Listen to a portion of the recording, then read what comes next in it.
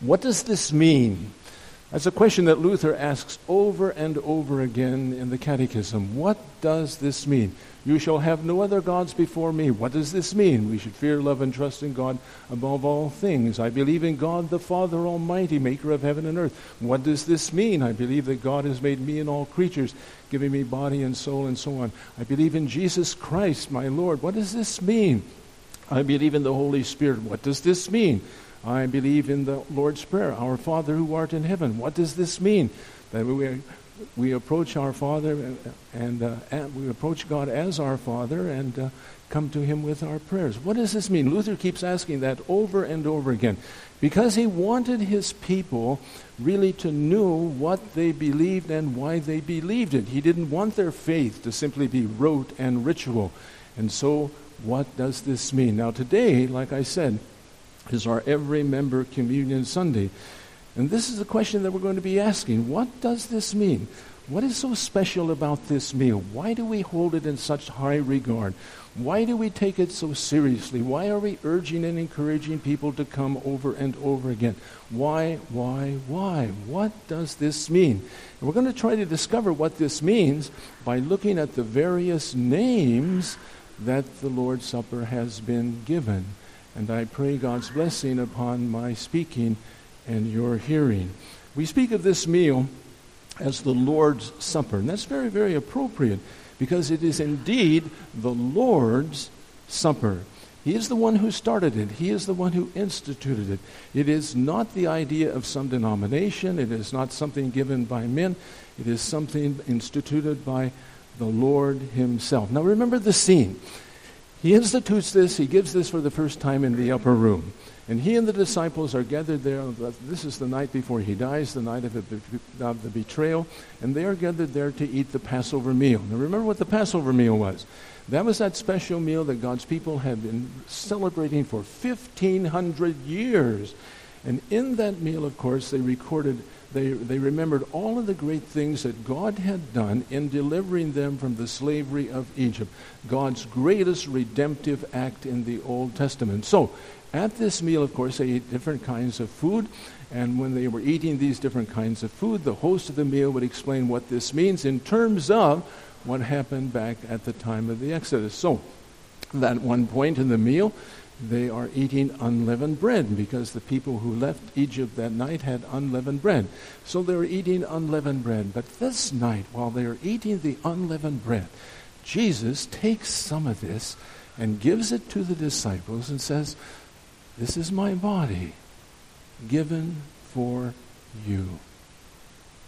And then when it comes to the passing of the cup of wine the third time, now remember that during this meal they pass the cup of wine 4 different times and around the table, and every person takes a sip of that wine.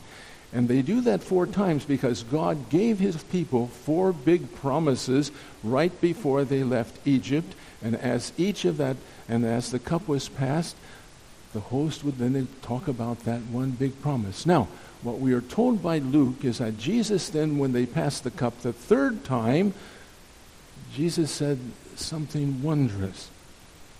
He said, drink of it, all of you.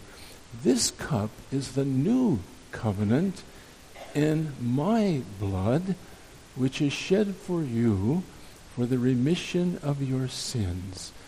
Do this often in remembrance of me. Now we call this special meal the Lord's Supper because, first of all, He instituted it. He was the one who first gave it.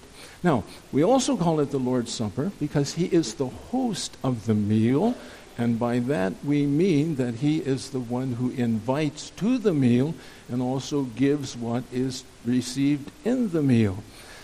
So, who does He invite? That's the first question you ask.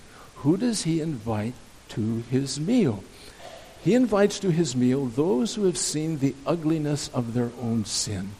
He invites to the meal those who know that their sin has separated them from God and placed them under judgment. He invites those to the meal who are repentant of their sins and are sorry for their sins and are wanting to change their lives to be more pleasing to the Father, all of those things.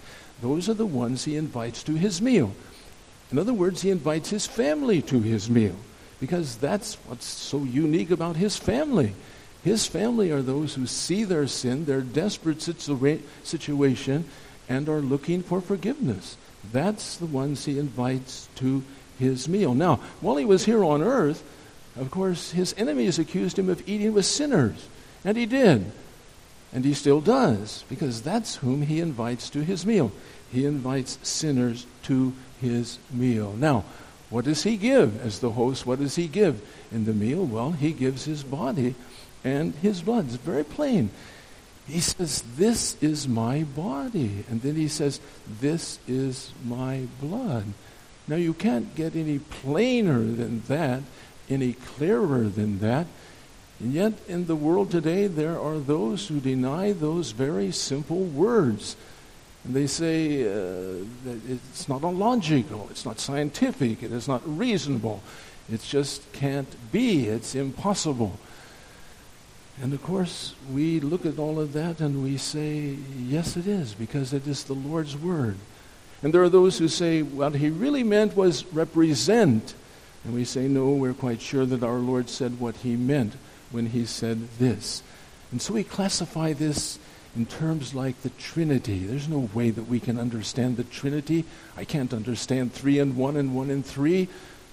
And yet we always approach the Trinity, that great truth, by taking off our shoes and simply kneeling and worshiping.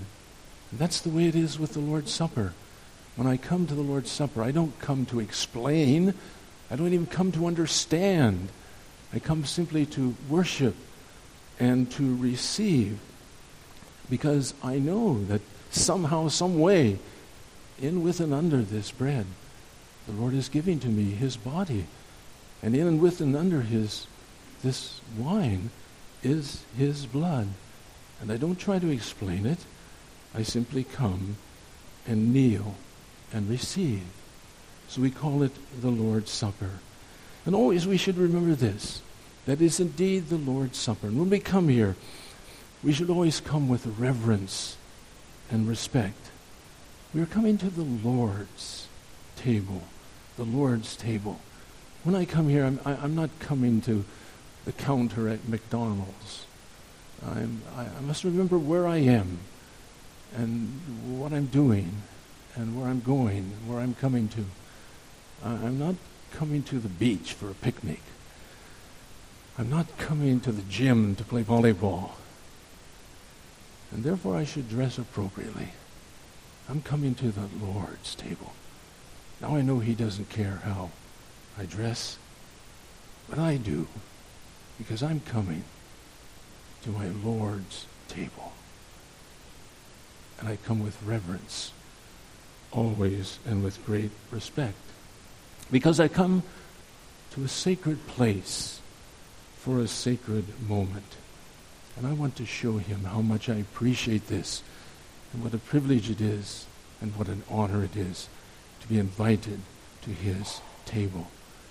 So we call it the Lord's Supper, the Lord's table. But we also call it the sacrament of the altar, the sacrament of the altar. And that name is just packed with meaning. First of all, sacrament. Why do we call it a sacrament? Remember that the word sacrament comes from the Latin word sacramentum. And a sacramentum was the pledge and oath that a young man took when he went into the Roman army and began his military career. And in that pledge and oath, he said that he would die for the emperor if it came to that. And the early Christians began to look at the Lord's Supper, and they said, you know what? That's a sacramentum. Because the Lord is giving to us his oath. He is giving to us his pledge. He is making to us great and wonderful promises. And so they began calling it sacramentum, sacrament. And in that word there is the idea of promises, pledge, and oath. Now, what does he promise me in the Lord's Supper, in this meal? He promises me, first of all, his body and blood, like we've just heard. He promises that to me. And the reason he promises that to me is to just doubly ensure the second promise, because the second promise is a promise of forgiveness. And he wants me to be absolutely sure of this forgiveness that he is promising to me. And so he promises me his body and blood, and then along with that, the forgiveness of sins. And as I hear those words, this is my body, and I think of that in terms of promise, into my mind comes that whole scene of Calvary. And I think of the cross, and I think of the darkness, and I think of his nakedness, and I think of no one there but enemies. And I think of the jeering and the mocking, and I think of the sweat and the tears and the blood. And I realize that's why he can say, this is my body. Because he went through all of that to make possible my receiving his body. And so I think of that. And I remember that he experienced my hell for me. And when he cried out, my God, why hast thou forsaken me? He was experiencing my hell for me. Now he wants me to be so sure of this that he then gives me his body and his blood. And he says to me, this is for you. So that when we come here to the Lord's table and you hear these words, you hear them very, very personal. This is the body of Christ given for you. This is the blood of Christ shed for you. You can think of yourself, you see. This is the body of Christ, Monica, given for you. This is the body of Christ, Robert, for you. Nancy, for you. And that for you there is very personal, very specific, very personal. So that's part of the sacrament of the altar, is this great promise for you. And there's a third promise. And Luther brings this out in the explanations. He says, where there is the forgiveness of sins, there is also life and salvation. So there's a promise given for you, the forgiveness of sin, and along with that, life and salvation. So the Lord's Supper, the word sacrament, reminds me of promise, reminds me of these big promises. The body and blood of my Lord Christ, the forgiveness of sins for you, and then also life and salvation. But then that's the word sacrament. But listen to this. The word altar is also there. This is the sacrament of the altar. And that's a tremendous word packed with meaning there. Because as I hear that word altar, then I'm reminded of all the blood sacrifices that were made through 1,500 years of Old Testament history. That every morning a lamb was sacrificed at the temple to cover the sins of the people, the nation. And every evening another lamb sacrificed. And then during the day these goats and these lambs and these doves and these bulls, all these animals sacrificed. Blood sacrificed to cover sin and bring forgiveness. And Jesus then, and this is the significance of his words. Listen to what he says. He says, this cup is the new covenant in my blood.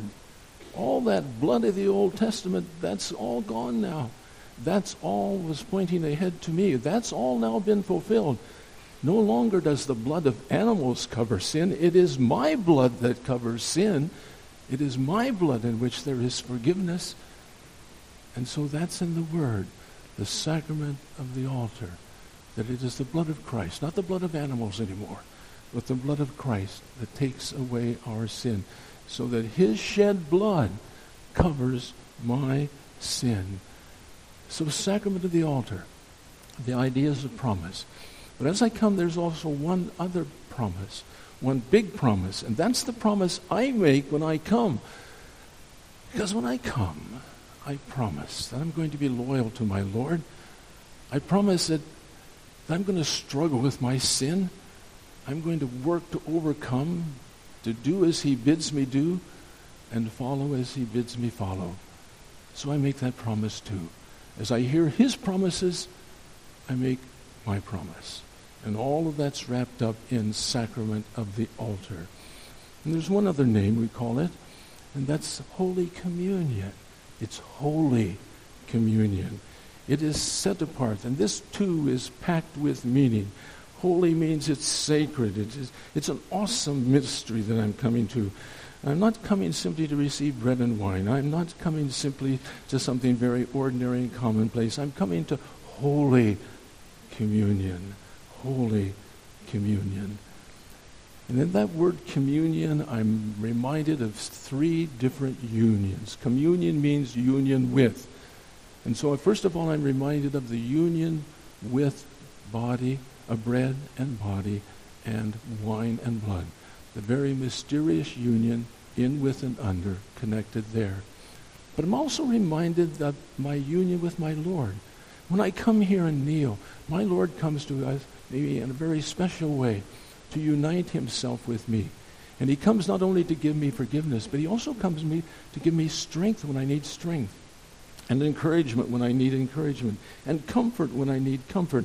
He comes to here to give me all kinds of gifts. He comes to draw close to me and to assure me of his presence and his closeness.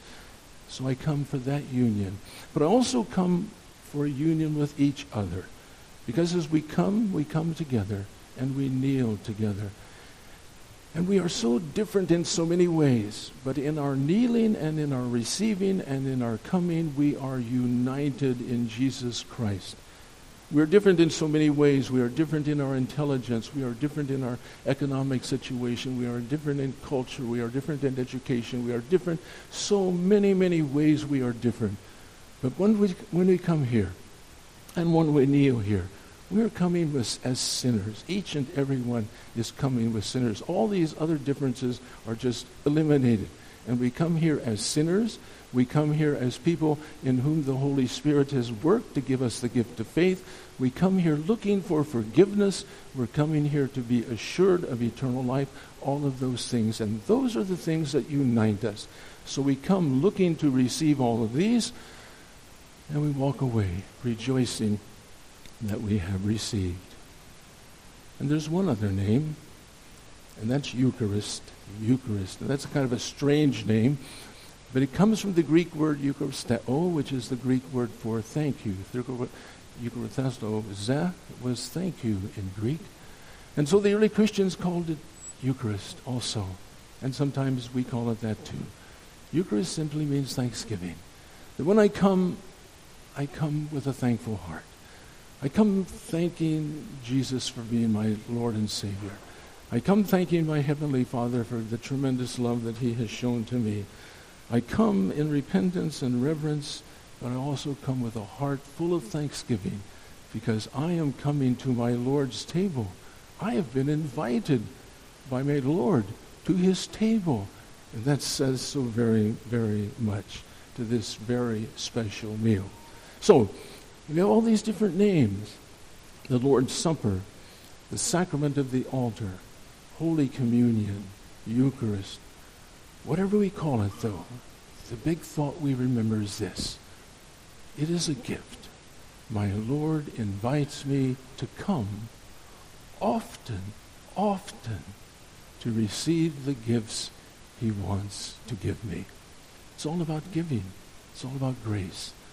It's all about gifts received. And so we come. Amen.